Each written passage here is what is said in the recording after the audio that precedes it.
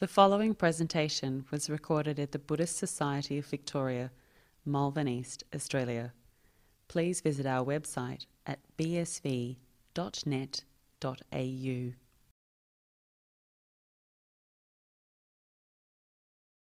So, I wonder if people know what talk we're going to have today. What is the talk on today? I think most people know that I've been talking about the Noble Eightfold Path. Yes, indeed. I've got it right. It's the last talk. It has to be fitted in, doesn't it? Otherwise, it's left unfinished. And a very important part of the path is right samadhi, or right stillness, sometimes called concentration, right concentration. But like Ajahn Brahma, who's my teacher, I shy away from that translation of concentration, because it sounds far, far too forceful, far, far too much driven by will. What I want to do, I'm going to get this, I'm going to make it happen, I am going to make the mind one-pointed.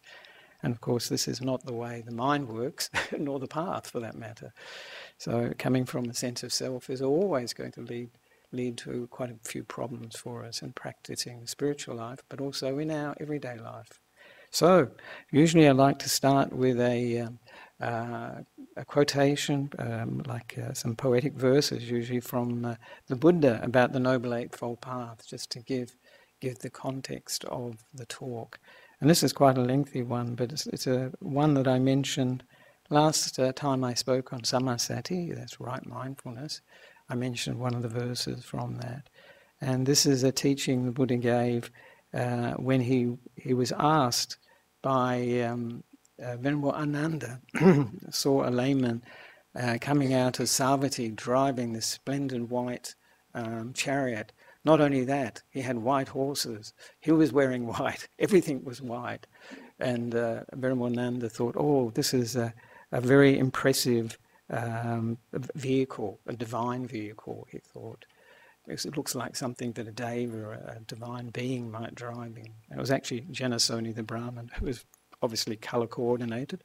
And so he asked the Buddha, is there any divine vehicle in the Buddha's teaching? Which is an interesting concept. The Buddha is very flexible, because he replied, yes, there is.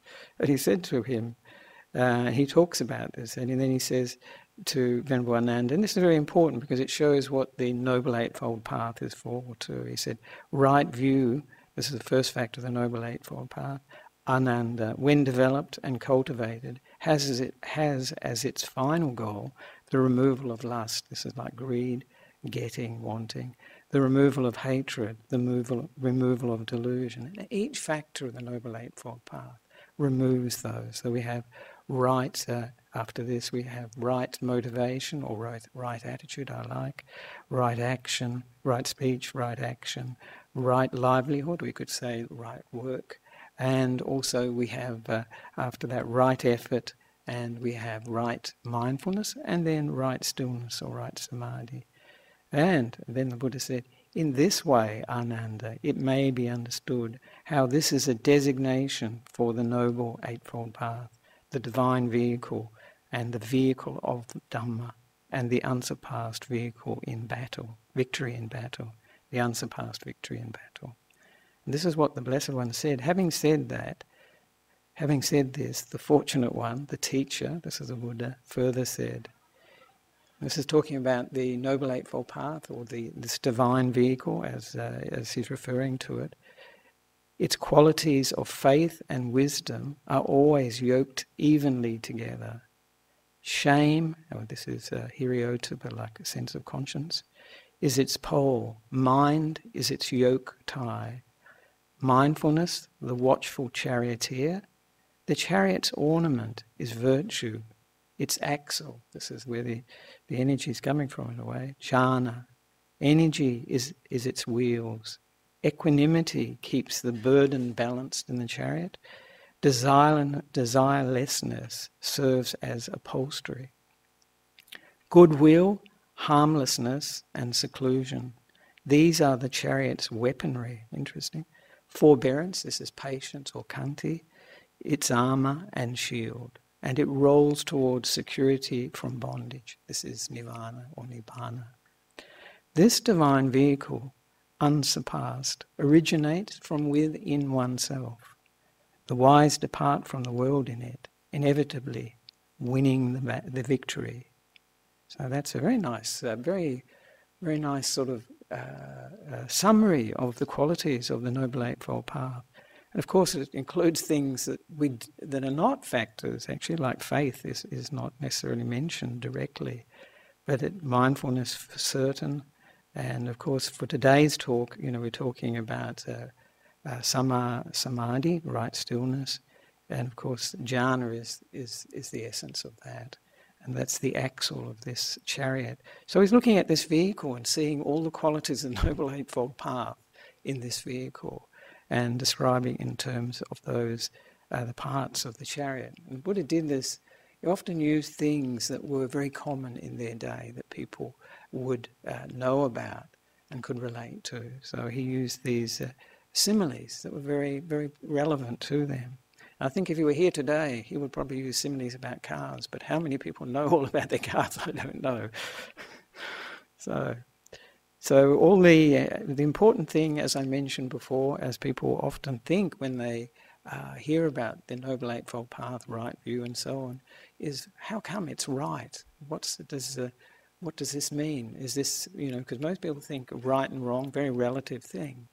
But of course, as I've said on every occasion before, is that right is right for enlightenment, for reaching that goal. There are many other types of views. There are many other types of motivation, many other types of attitude, speech, action, work, effort, mindfulness, and stillness that will reach other goals. But this goal that the Buddha is talking about, these are right for, that the Buddha is describing, are right for awakening, right for enlightenment. And of course, this samadhi is part of the last, sama samadhi, right stillness, is part of the last section of the Noble Eightfold Path, which is usually called the samadhi section. And of course, it really points to a sequence, doesn't it? That you have to have right effort. Right effort is to avoid or abandon negative states of mind, develop positive or wholesome states of mind, and maintain them. So we overcome the negative states of mind we have when we sit down to meditate, for instance.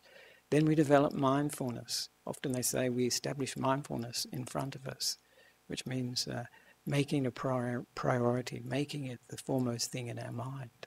And then samadhi develops from that, the stillness develops from the mindfulness. And of course, the interesting thing, often people think mindfulness and samadhi are different things, and you'll hear some teachers who will say, emphasize one or the other. But as I mentioned when I was talking about right mindfulness, the peak of mindfulness, this is sati, peak of sati, where is it? It's the fourth jhana. This happens in the fourth jhana. So you can see that they're actually, sati and samadhi are just different stages of the development of mindfulness. And that mindfulness reaches its peak in fourth jhana. So very, very, it's good to see that, actually get the context, because people sometimes confused. And there are many teachings that emphasize one or the other. And of course I say to people, we must go back to the teachings of the Buddha, because then you can check out, then you can look, you can see what I'm saying, is this according to the Buddha's word, or another teacher saying, is this according to the Buddha's word? And of course, if you do look at the Buddha's teaching, one of the very striking things about, especially in terms of sama samadhi, right stillness or right steadiness of mind, is that it occurs everywhere. It's everywhere. And the Buddha, and I'll read out some other quotations that make it very obvious that the Buddha put a lot of emphasis on it as a means to awakening, as a means to developing the steadiness, the depth, the power, the penetration we need in order to develop insight. So this is, and I feel I'm very fortunate because many of my teachers actually emphasized teaching samadhi And of course, Ajahn Brahm, of course, he teaches samadhi quite a bit and emphasizes jhana. And same with one of my earlier teachers, Ayakema. She taught jhana and emphasized samadhi and was very good at it too, and very well developed in that. And of course, many of you know Bhante Gunaratana. I think most people have heard of him, Bhante G as they call him, who lives in the US. And he teaches jhana as well, teaches this. And these days, after a very, very long time, jhana and the samadhi practice is returning as a practice that people are developing, and very, very useful.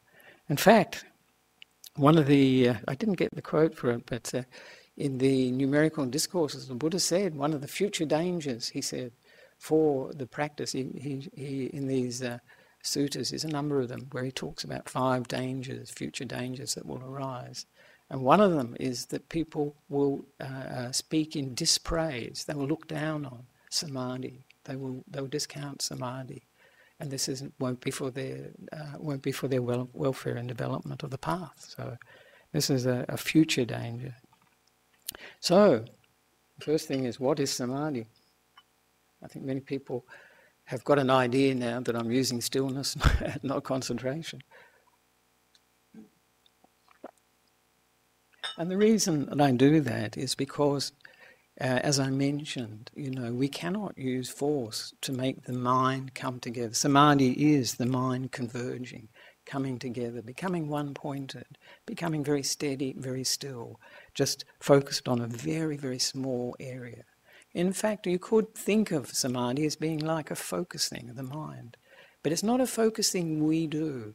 I've had a few people say to me, I've been practicing meditation, practicing the breath meditation, anapanasati, and I'm trying to keep focused on the nose, the area around the nostrils, and the breath coming in and out. And this person said to me, they get a headache. They really got a headache. They thought their head was going to explode. And I thought, wow, this is too much force. Because samadhi and the development of right stillness is a natural quality. We're working with the mind. If we try to force the mind, it will rebel. If you try to force your kids, if you work with people who try to control you, what happens? Nobody likes it. Nobody enjoys it. And the mind is just the same. And of course it will rebel, it will have headaches, it will tell you it doesn't want to do this, and so on. But what we do with meditation is to work with the mind, create the causes and conditions for these things to happen. And of course this is how we can develop the stillness in the mind, going through the causes and the right causes and conditions to bring it up. And it's really important to notice too that samadhi, this quality of stillness, steadiness in the mind, this ability to focus in, it's like attention really when we say that, isn't it? Is something we all have.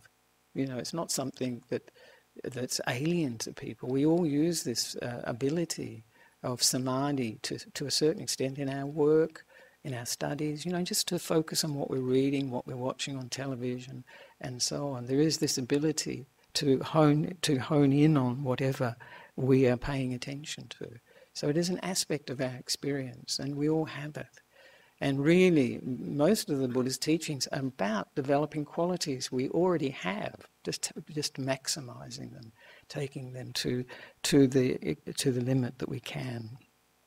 So this is a very important aspect of the path. We have it already, and also that, as I mentioned before, that there's mindfulness that we all have too. People have it, animals have it. You can see it when animals are hunting and so on, or people are hunting. You can see they put a lot of attention and there's a lot of mindfulness on what they're doing, getting ready to pounce. This is not right mindfulness, of course, because it's very negative what they're about to do. But what we see is, as I say, that mindfulness, when it is sustained, when it is kept in mind, it gets stronger and stronger and becomes stiller and stiller and stiller until it becomes one-pointed. So this is actually the relationship between mindfulness and samadhi, that they're actually a continuum. They're not different beasts, as we say. They're actually parts of the mind, parts of our experience, parts of our faculties that we develop, and that they turn into changes. It develops into this samadhi, which is very useful because it empowers the mind. It gives the mind strength, and also it's a very happy state of mind. So this is another important function of samadhi.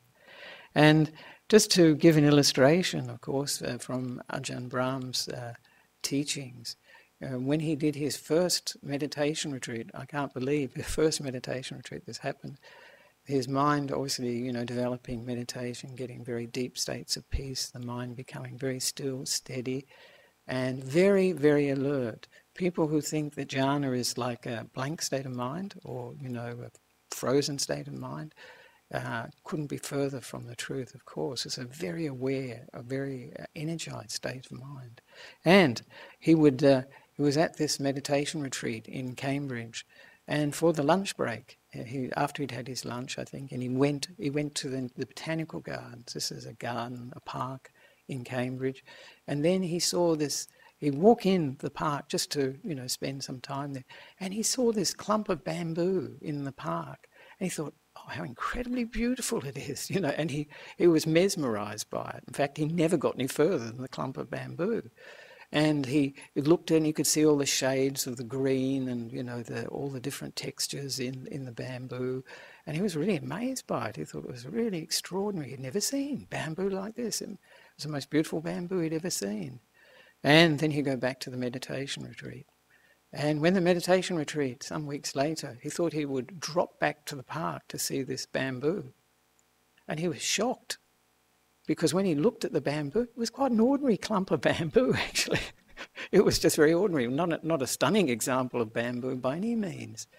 And he realized, as we realized, that his mind, with that samadhi, with that stillness in it, could see more deeply into what he was observing and could see the beauty, and it made this very ordinary clump of bamboo something extraordinary that he could really see so much detail in, and was so beautiful for him. And this is, of course, pointing to what samadhi does for us when we develop it.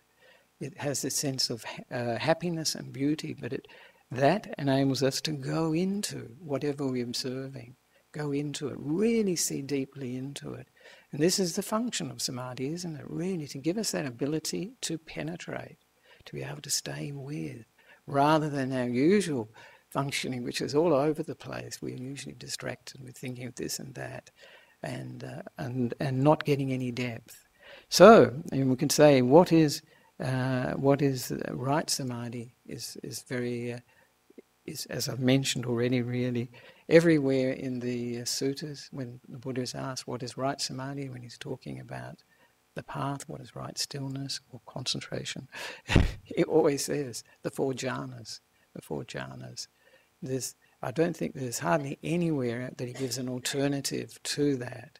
So that for him, this is the sort of samadhi we should be aiming for. And I'll talk a little bit later about does everybody need to develop jhana? Is it possible to develop jhana? Which is what is uppermost in our minds usually. People think, is it possible? So I'll just describe from the Buddha's own words what this is Ajahn Brahm's translation, quite nice because it's very accessible, how he describes the jhanas. So he says, and this is the first jhana, having abandoned the 5 hindrances, these are the negative states of mind that prevent us from becoming still, peaceful, developing wisdom, totally free from the 5 senses, so they can't hear, smell, taste and touch and all those things, free from unwholesome states, this is the hindrances, you enter upon and abide in the first jhana, wherein the mind moves on to the object, this is vitakka, and holds on to it, vichara, the object being joy and pleasure, caused by being totally free from the 5 senses. Isn't it amazing? Because we often think that's where happiness is, out there. But the Buddha is saying, actually, happiness is in here, in the mind. And when we actually let go of the 5 senses, all that desire connected to hearing, smelling, tasting, touching, and so on. Where we're used to, actually, we're very much used to the external world. When we let go of it, what's the result? Great happiness. The mind coming together, the mind going within itself, finding happiness within itself. And of course, I think everybody knows, they have this intuition at least, that happiness, the enjoyment we get from the external world is actually coming from us. If it were not the case, we'd all enjoy the same things. If the happiness was coming from outside to us, into us, then we would all be finding happiness in the same areas, from the same sight, smells, tastes and touches. And this is not the case. And then the quotation continues from another sutta where it says, in the first jhana 5 things are absent and 5 factors are present. When one has entered the first jhana, the 5 hindrances, this is called the pancha nivarana, are totally absent. And what is present is the mind moves on to the object. This is often called initial application, vitakka, holds on to it. It stays with it. And this is called vichara. And the object being joy and pleasure. This is piti, this joy, this rapture, incredible feeling of energy through the body in many forms. And pleasure, sometimes called happiness. This is what is the object of the experience. And there is oneness of mind. It's very easy to see when the Buddha describes it like that. Why is there oneness of mind? Because the focus is this joy and happiness. The mind is glued to it. Who wants to go anywhere else? When you're having a lot of happiness, the most joy you've ever experienced in your life. Do you want to go anywhere else? Do you think I need something else? Something else is required to make me happy. You found what you're looking for. So therefore, it's very easy for the mind to stay put, for the mind to become one-pointed. In fact, hard to drag it away from it. And of course, this is one of the things that comes from samadhi too, is that in fact, and you learn this, and people will learn this from their experience, that the mind will come out of that experience when it's ready, because it's having such a good time. It's so happy, so joyful, so one-pointed. It's found what it's looking for. It will come out of it when it's ready, not when it's convenient. And I'll tell a little story about that in a minute. Well, maybe now, actually. There is a story of, I heard this from Ajahn Brahm, but other people have said it, they've heard it too, they knew about it. And this is a story about a Vietnamese monk.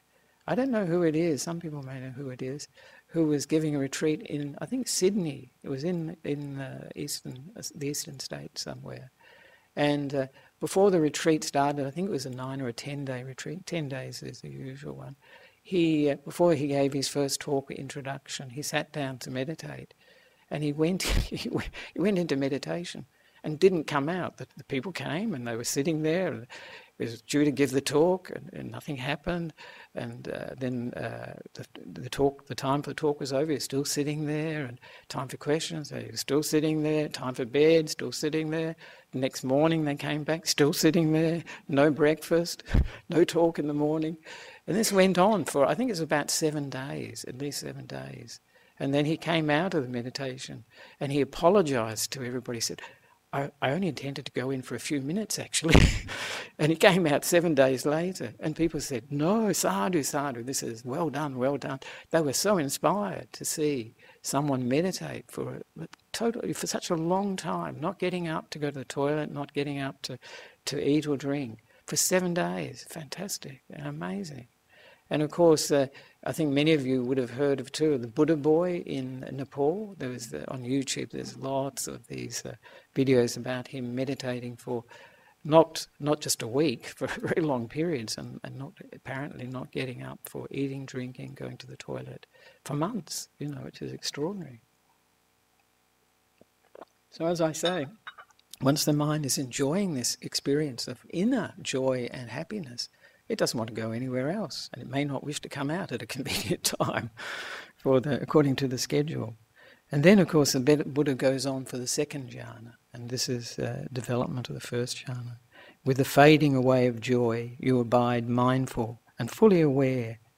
This is important, fully aware. Some people think it's, that jhana is a blank state, whatever, or trance. Experiencing a bliss purified from joy, it's abandoned. You enter upon and abide in the second jhana we're up to. Here we are, back to it. When the mind no longer moves on to the object, we had that, vitakka, because it lets go of holding on to it. You enter upon and abide in the second jhana, which has trust, or often translated as confidence, in the object, the bliss enough to let go of holding it. This is what Ajahn Brahm's comment is. And unity of mind, without any movement or holding, with joy and pleasure caused by absolute stillness. And the second jhana is likened to a rock-like state of mind, like a diamond-like state of mind. It's not moving anywhere. There's no movement to focus on the object. There's no movement to hold on to the object anymore. And the object, the joy and happiness is still there in that jhana. And it's there not so much because you're free of the five senses. It's there because the stillness is so perfect. Nothing is disturbing the mind. It's like the sign is up on the door, please do not disturb. But it's not possible in that state, to disturb it, because the five senses are turned off, as it were. So this is a second jhana. So what you're seeing is to a more refined state, moving from first jhana to a more refined state, where some of the qualities of the first jhana, that movement onto the object, we call it vitakka, and the movement to hold the object. You can think of it as focusing, and then the focus is established. You can think of it like that. There's none of that in the second jhana. So this is an incredible state of mind. Often you hear too, in the commentaries, I only hear this in the commentaries, but they call it about mundane jhana. When I hear those combination of words, I think, my goodness, how could you call this mundane? This is the most extraordinary state of mind, And the Buddha, of course, he called it utrimanusa Dhamma. And this means something that's higher than the human, actually. It's actually another realm of experience going to the mind. And so it's a very, very high state of mental experience of meditation. And in fact, for monks and for nuns, if we claim to have jhana and we don't have it, it's a disrobing offence. It's an offence that means that person is no longer a monk or a nun. Similarly, if they claim to be enlightened and they're not, they're no longer a monk or a nun, whether anybody knows that or not. So it's quite a serious thing. So now we're with the third jhana. That's it. Got to keep on track. So with the third, you've got to hear all the four actually. With the fading away of joy, you abide mindful. So this is that joy. Remember joy and happiness, or joy and pleasure. This is piti sukha. That joy is very, to a certain extent, exciting, exhilarating, and not peaceful. So here it fades away, and you abide mindful and fully aware. So this is sati sampajanya. Experiencing a bliss purified from joy, so no joy there. You enter upon and abide in the third jhana, on account of which noble ones announce one has a pleasant abiding indeed, who has such mindfulness and equanimity. So this is third jhana. So what you can see is with the whole experience of the jhanas, more and more things are dropping away as the time goes on. It's getting more and more subtle, more and more refined, more and more peaceful as time goes by, as it develops. And then the fourth jhana, of course, which is the height of the jhanas. There are some immaterial jhanas, they're often called, but these are the ones that the Buddha usually refers to when he's talking about right stillness or right concentration. Having abandoned pleasure and pain, and this the comment is that this is all Vedana, this is all feeling coming from the five senses. Five senses are totally turned off, so that's gone. All the pleasure and pain related to the body, seeing, hearing, smelling, tasting and touching, mainly touching when you're meditating, that's gone. And with the disappearance of joy and grief, and this is all the feeling that's coming from mental experience has disappeared, except for one, and that's equanimity. So this state is free of joy and grief, the mental pleasure and pain, and physical pleasure and pain. And then the Buddha says, you enter upon and abide in the fourth jhana, which is only neutral mental feeling or Vedana remaining, just pure mindfulness and with equanimity. That's the fourth jhana. And of course, I think many people will know it was from here, from this experience, after this experience of fourth jhana, what happened to the Bodhisattva? He wasn't the Buddha then. He became enlightened, yes. He used the power of the fourth jhana to develop his insight into, his previous births, into the fact that beings arise and pass away due to their actions of body and speech and mind, and then to destroy the negativity in the mind. So this is what he used for his own enlightenment. And there's a very nice sutta where he actually says this, this is just before he became enlightened. He said, I remembered at a time when my father was occupied, this is doing a ploughing festival evidently, while I was sitting in the cool shade of a rose apple tree, having passed beyond the five senses.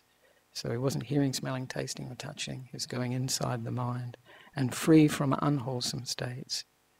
I entered and abided in the first jhana. This is at 11 years old, not bad. I thought, and he's thinking later, this is just before he became enlightened, I thought, could that be the path to enlightenment, Bodhi? Then the realization arose that jhana is indeed the path to enlightenment. This is the path to enlightenment. So this is the Buddha's own words, that this is how he attained enlightenment, using jhana and so on. So of course people often say, well, first of all I'll deal with a very common one, that because jhana is such a pleasant experience, there's a lot of joy and happiness in the jhana experience, won't you get attached to it? Won't you, as it were, not go beyond it? Won't you? You won't. Will you not? Is it probably you won't develop insight? And of course, it didn't happen for the Buddha. It didn't happen for him. The Bodhisattva, he used it and then developed the insight.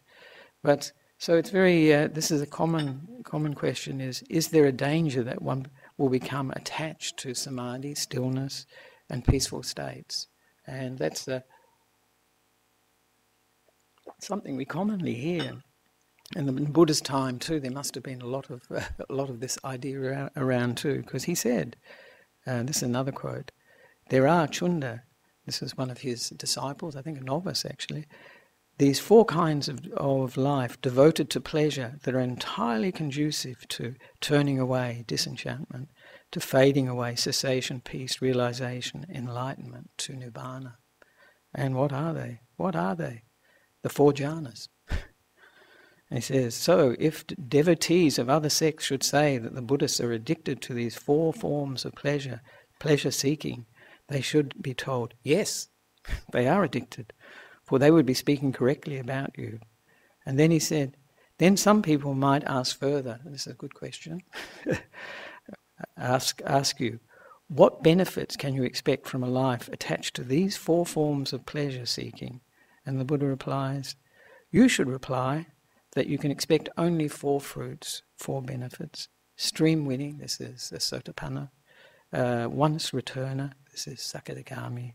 Non-returner, anagami. And at full enlightenment, this is arahant. These are the benefits that you can expect from being attached to these four forms of pleasure seeking. So it shows us even if we cannot develop the jhanas, it shows us a very important principle that many of us know already, that it's a pleasure principle that leads us on to develop, particularly in meditation. It's very important that we have positive, wholesome states of mind that are pleasant, that bring happiness, that bring some joy to us. And that this will be the glue, this will be the element that enables us to go deeper and deeper in meditation. It is not from forcing ourselves, not by putting ourselves in a boot camp, as it were, and saying, I've got to get serious about this. I want to be enlightened by next Wednesday. That's when my holidays finish. I've got to be enlightened by then. I'm going to do it. That sort of attitude is counterproductive and often you notice it will lead to a lot of frustration, disappointment, and sometimes people think, it doesn't work, it's no good, I'll give it up. So a very important element of the Buddha's teaching, and a very important lesson from this is we need to find this happiness, this joy, bring it up and use it in the meditation. This is what will bring the mind together. This is how the mind will develop stability, stillness, this samadhi. It's not through our act of will, as much as one would like it. You cannot wish, I'll be in the first jhana like that. You have to know the pathway into it, which is through happiness, through joy.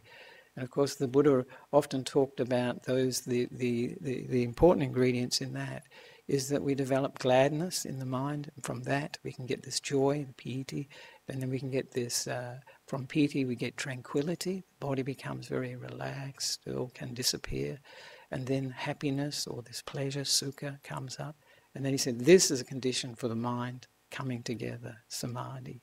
So the whole path of meditation is not a path of force.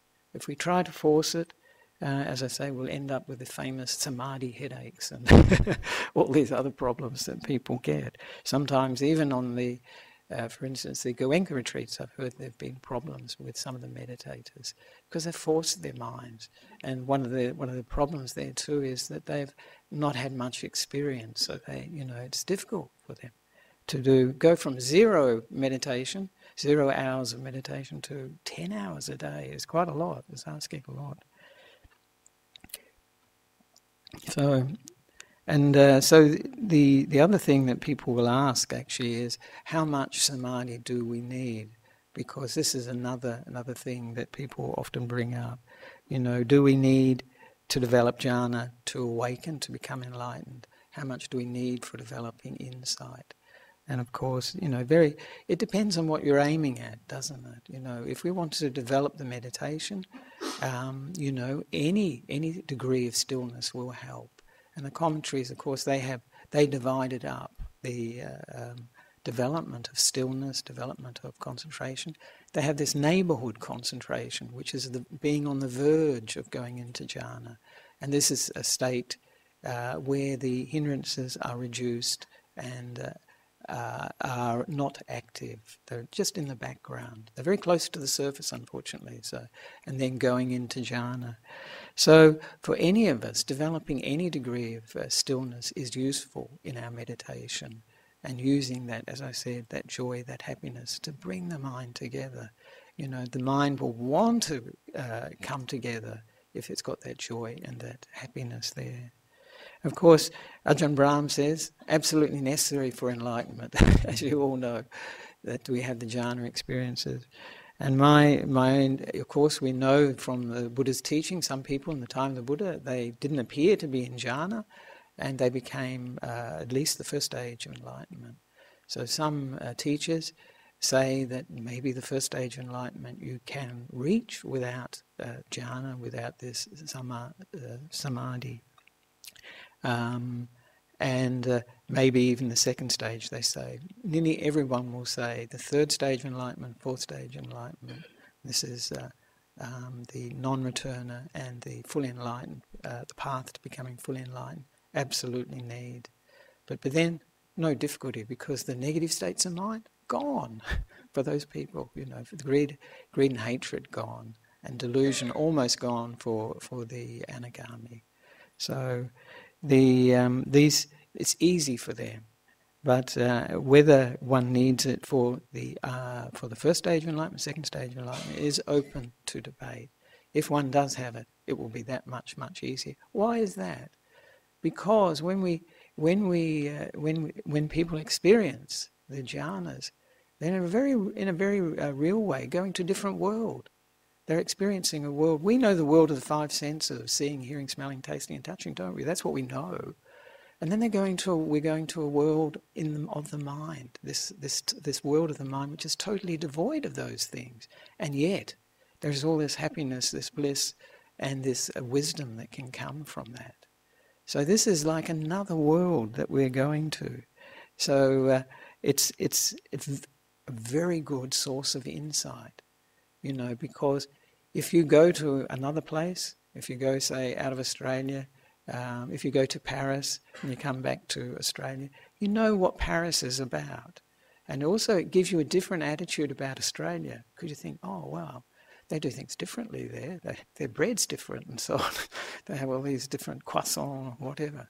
And the same way, when people experience jhana, they come back to the experience of this world, the five senses. It's a different take that they get, because they can see that, things that they thought were permanent in the experience of the five senses, being here and now, disappeared. They weren't there. They were anicca, we say. And also, if you've experienced the greatest happiness, peace, and joy that you've ever had in your life, coming back to this world after you've come out of the meditation, what's it going to be like? It's not going to feel great. I think immediately, actually afterwards, the contrast is extraordinary. And also, you've also seen the what. What did I let go of? What did I let go of when I went into this state? And of course, it's this sense of self is greatly reduced, and the whole experience is like a unity experience. It's not a me experiencing this; it's just experience. So it's loaded with insight. This this going to this other world. We call it Rupaloka. Often they call it Rupaloka in the Pali terms. And when we come back, wow, what a contrast! How different from what I experience here and now. And so this is very, it's just, insight is built into the experience because we have the information, we have the data that we can say, oh, wow, yes, it is. I can see, these terms that we hear quite often, anicca, dukkha, anatta, which is, impermanence, often called impermanence or not sure, and dukkha, like stress or unsatisfactoriness, and anatta, non-self. Can see these things happening in our experience of the meditation. So the next thing, of course, most people say, is it possible to develop jhana these days? It reminds me, not so long ago, particularly in Sri Lanka, maybe in Thailand too, people have the attitude it's not possible to become enlightened these days. And that we'd have to wait until Maitreya Buddha, the next Buddha, comes, and then we can become enlightened. And of course the Buddha said, when there is a Noble Eightfold Path, then there will be enlightened beings of the first stage, second stage, third stage, and fourth stage. So we don't have to wait until the next Buddha. So is it possible for us to develop jhana these days? And of course, you'll hear from Ajahn Brahm and his experience of teaching. He's taught many of these retreats. And he always, I think nearly every retreat, there are some people that get jhana. Not everybody. I mean, people want to know how many are getting jhana. Is it 60%? Is it 70%? I don't think it's that at all. We're looking at a small percent. But even if they don't experience their first jhana or second jhana or whatever, from your own experience of meditation retreats, I know, come out of it, you can feel that the mind is much more steady, more still, and more balanced and more able to look into things. And this shows that there is the stillness, this samadhi is developing. We may not have reached jhana in that retreat, but it is something we can benefit from, we can use in our practice, in our life. So I would say from Ajahn Brahm's experience, not my own, I haven't had students come up and say, oh, I've got jhana, I've got the first jhana, and they tell me, and I think, well, that sounds pretty good. I do meet people who can tell me about their experiences because they come and talk about them, and some of them sound very much like they have experienced jhana. And so it is possible for us. And I always liked what Ayakema pointed to, and the Buddha points to it too, that it is a natural process. This is the way the mind will go. It will go within itself. Given the right causes, the right conditions, it goes within. And of course the Buddha, he gave a very nice sutta in the numerical discourses, the Anguttara Nikayas and the Tens, where he traces it right from ethical behaviour, sila, right through, he says from ethical behaviour you can get this happiness of non-remorse, that you know what you're doing is good. From that happiness you can develop this joy, this piety, and then from this you can develop tranquility, the peacefulness of the mind and the body particularly disappearing, and then you can develop happiness, and then you can develop the samadhi, and then you can develop seeing things as they truly are, and then you can develop knowledge and vision of liberation. So he took it the whole way, and he said this is a natural process. It's natural once we get the right causes and conditions in place. It will happen by itself, as it were. And I often say to people when teaching meditation, our main job for meditation at the beginning of it is to interest the mind in what we're doing, interest the mind in the object of meditation. For samadhi practice, we usually use one object to bring the mind to focus on. And our job as meditators really is to make that interesting. And the way that we can do that is develop this joy and happiness from positive states of mind, like giving, like contentment, happy to be here, that's contentment, and from loving kindness, from gratitude, thankfulness, many, many different ways we can develop it and then bring it up in the meditation. And I actually encourage people to use it, combine it with a meditation object to make it much more attractive. And then the mind will stay with it. Then after a time, when the mind has stayed with it, then the natural process will kick in, that the mind starts to come together. There starts to be this joy and happiness. And then the mind will do it by itself. It will stay put. It won't want to go anywhere else. Just as we would if we were enjoying ourselves very much. We don't want to go anywhere else. And so the mind will be like that. When it gets this joy and happiness, which it will develop, it can develop once that sequence is underway, once that natural process is underway. So, and maybe just to getting close to the end of the talk, that what is it for? All this stillness, this right stillness, and of course, it's there to purify the mind, isn't it? First of all, it purifies the mind of the negativity there. The classic type of negativity is the 5 hindrances that block meditation. So it purifies the mind of that. And I always remember Ayakema, one of my teachers, she used to say, one moment of, she'd say concentration, she used that word, is one moment of purification. She would always say that.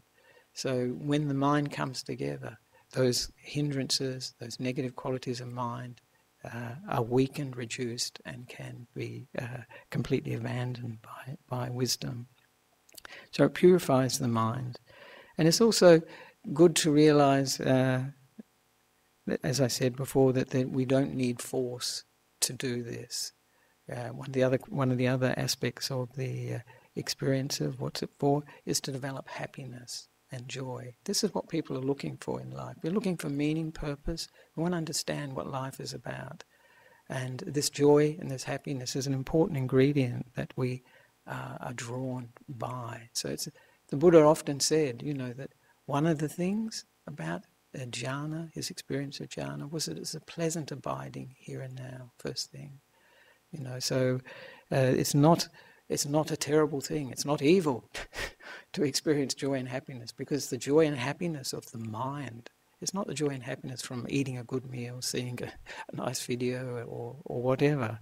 That sort of joy and happiness is very short-lived and doesn't really sustain us. It's not the food of the heart. Whereas this samadhi, this stillness within, this happiness and joy that comes from it, really sustains the heart. And it's really what the mind is looking for. And of course, what's the main purpose of developing stillness, steadiness? Insight, absolutely. Because it enables us to see more clearly into whatever we're looking at. Because jhana, samadhi, any samadhi really magnifies what we are looking at. We can see it much, much more clearly. So for instance, I mentioned the story of the clump of bamboo. I mean, when Ajahn Brahm was a student, he wasn't a monk at that stage, his first meditation retreat, seeing that clump of bamboo, he could really look at it and see so much in that clump of bamboo. For most of us, all we'd see is a label, a bamboo, or nice, or not nice, beautiful, not beautiful, those sorts of things. And then we move on. But a samadhi mind can just, like Ajahn Brahm, absolutely entranced by what he was seeing, looking into it. And this is a very important part of the power of samadhi. This is what it's for, to enable us to be able to stay with something. And also very important, Ayakema used to mention this, to have that happiness and joy, because when we have happiness and joy, whatever we're seeing, whether it's to our liking or not to our liking, we can have that stability that whatever we see won't rock the mind. We can take it on board because we have that inner stability in ourselves, that inner happiness. We can watch whatever, we can observe whatever is before us. So it's very useful for this, giving rise to what the Buddha is talking about, of course, for us to develop wisdom. What do we need? For each of us, we need direct experience, direct knowledge. We have the Buddha's teaching that this is how he experienced it, what he found for himself. And this is very valuable. It's a guideline, isn't it? But what he's pointing to for each of us is direct experience, our own experience, not from the book. We see it very clearly for ourselves. And so this is possible. And of course, how does he often phrase that? He phrases it knowing and seeing. So we're like very, very experiential. And this is possible with jhana, with the some samadhi in the mind. I should mention too that one time Ajahn Chah was asked, how much samadhi do we need? This is very, very pertinent. And because do we need to get into jhana and all that sort of thing? And he said, his answer, very wise, he said, enough. Enough samadhi, that's enough. And of course that's true, you can't argue with that. Whatever degree of samadhi you have, and you can use it, can give rise to, maybe it can give rise to insight and happiness insight. So this is a very practical, pragmatic way of looking at it.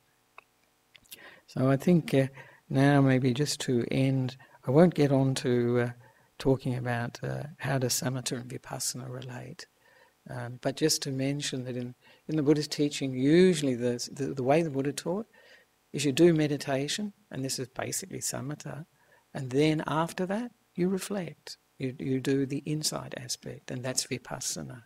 They're not two different types of meditation in the way the Buddha taught it. One is a cause for the other. So there's this stability, if there's steadiness in the mind, it can give rise to this insight, this understanding of reality as it truly is. So it's a causal relationship that is in place. And of course, sometimes people contemplate first, they get insight, and then the mind becomes steady.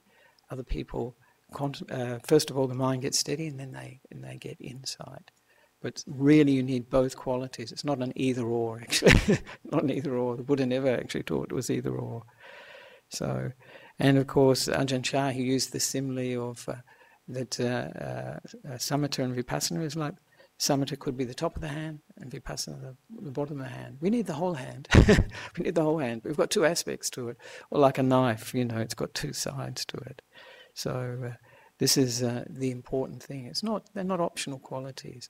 And as I've often mentioned with the Noble Eightfold Path, it's a total path, total package. So it's not a matter of maybe I'll do a bit of, right view and a bit of this and a bit of that. But no, it's a total package. So it's very useful. And I'll end with a quote from the Buddha, and it's one that Ajahn Brahm likes very much, and Bhante Gunaratana, he uses it all the time in his retreats that I've been to.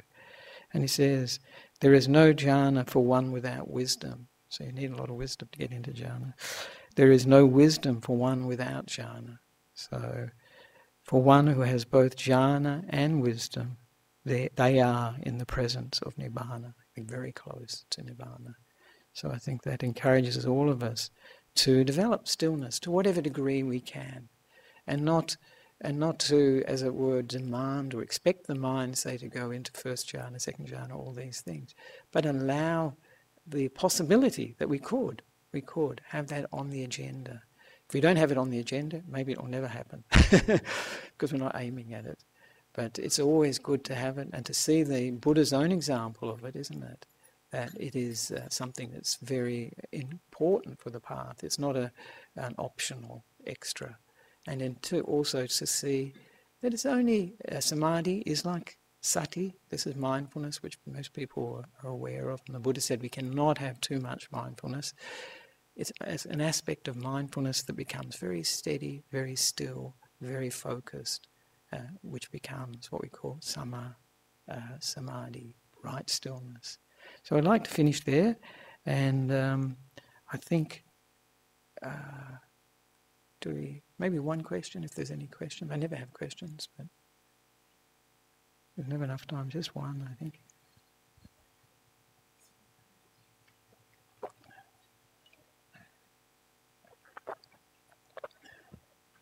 Bhante, thank you for a lovely talk. My thank question you. is that we do get into peaceful states when we go to retreats and so forth, but how do we actually put it into our daily life, to lose our sense of self, which we can't really in daily life because we are somebody or going to work or somebody's mother or somebody's wife or husband or wife. So what practical suggestions do you give to practice in our daily life? Right. What is yes, and of course the main thing to practice in daily life in terms of samadhi, developing samadhi, is of course mindfulness. If we keep the mindfulness continuous, if that's possible for most people, it's what we aim at, making the mindfulness continuous 24/7 as much as possible. A very enjoyable state, a very pleasant state. And then when we sit down to meditate, then the mind will very naturally get more and more still, more and more peaceful, and may enter the jhanas.